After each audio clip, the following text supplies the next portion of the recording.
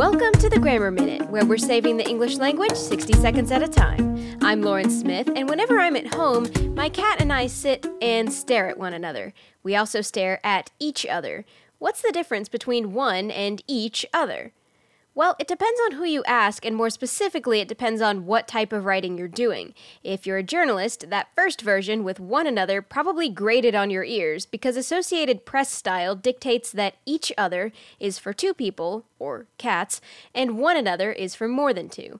Chicago style, which is my preferred guide, doesn't seem to take a side. So if you're not following a style guide and are simply trying to write a grammatically correct email, each other and one another functionally mean the same thing. You could maybe elaborate and say that one another is less used and is generally considered to be more formal, but that distinction isn't all that useful.